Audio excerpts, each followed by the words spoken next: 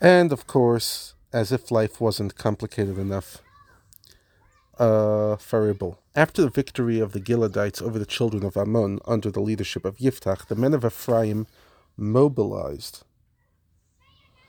Basically, they wanted to be part of the war. Why weren't you part of it? Similar to the issue that Gideon had previously, and with the same tribe, the tribe of Ephraim, who were obviously very proud.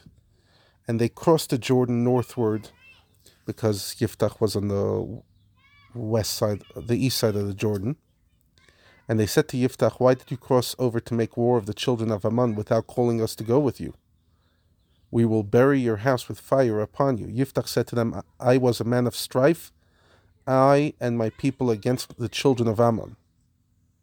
We had an issue with them. I summoned you in the past, but you did not save me from your hand. You did nothing. Perhaps you have the right to lead an army, but you did not come to assist me at all. I saw that you, Ephraim, would not save, and I placed my life in my own hand and crossed to the children of Ammon, and the Lord delivered them into my hand. Why have you come to me today to make war against me and to quarrel?" Yiftach gathered all the men of Gilad. He made war with Ephraim, and they smote Ephraim as they said, "You are survivors of Ephraim. Gilad is the midst of Ephraim and the midst of Menashe." Basically, Gilad is part of Menashe. Since the men of Ephraim were refugees in the territory of Menashe, the people of Menashe, which is Yiftach's tribe, outnumbered and inundated them. It's a hard sentence to understand. Some explain it that the men of Menashe would identify the men of Ephraim and strike them because Gilad was divided between Ephraim and Menashe. Alternatively, this is a reference to the way the children of Ephraim would hurl abuse at the men of Menashe when they fled from the Ammonites into the territory of Ephraim in the past. So there was no love lost between these tribes. Gilad captured the fords of the Jordan from Ephraim so that they could not return to their territory. It was when one of the refugees of Ephraim sought to cross the Jordan and would say, "Let me cross," that the men of Gilad would say, "Are you Ephraimite?" And he would say, "No," a natural response, as he knew his life was in danger.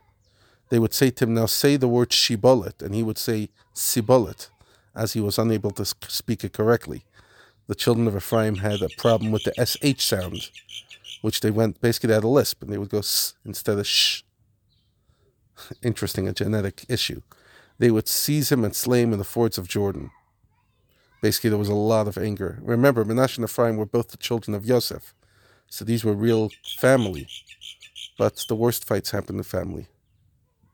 At that time, 42,000 men fell from Ephraim. Yiftach judged Israel 6 years. Yiftach the Giladite died and was buried in one of the cities of Gilad. Some say that Yiftach contracted a disease that caused body parts to fall off, which were buried in a different location each time. Yiftach did not serve long as a judge, despite the fact he was apparently not old in the time of war. Basically, he didn't have a pretty life, this fellow. 3 other judges. One of them my favorite, because his name is spelled like my surname. After him, follow Yiftach's death, Ivtsan, spelled Aleph Bet Sadik Nun, from Bethlehem, judged Israel. Some people say that the other name of this guy is Boaz, who is the husband of Ruth in a story that we're going to read eventually. But other than that, we don't know anything about Ivtsan. He had 30 sons and 30 daughters. And basically all 60 of his children married. His family was like a small tribe. He judged Israel 7 years. He died and was buried in Bethlehem. After him, Elon from Zvulun, tribe of Zvulun, judged Israel for 10 years. He died and he was buried in Ayalon in the land of Zvulun. After him, Avdon, son of Hillel, Haparanoti, the Piranite, judged Israel from the family of Piran. He had 40 sons and 30 grandsons who rode on 70 young donkeys. He judged Israel 8 years.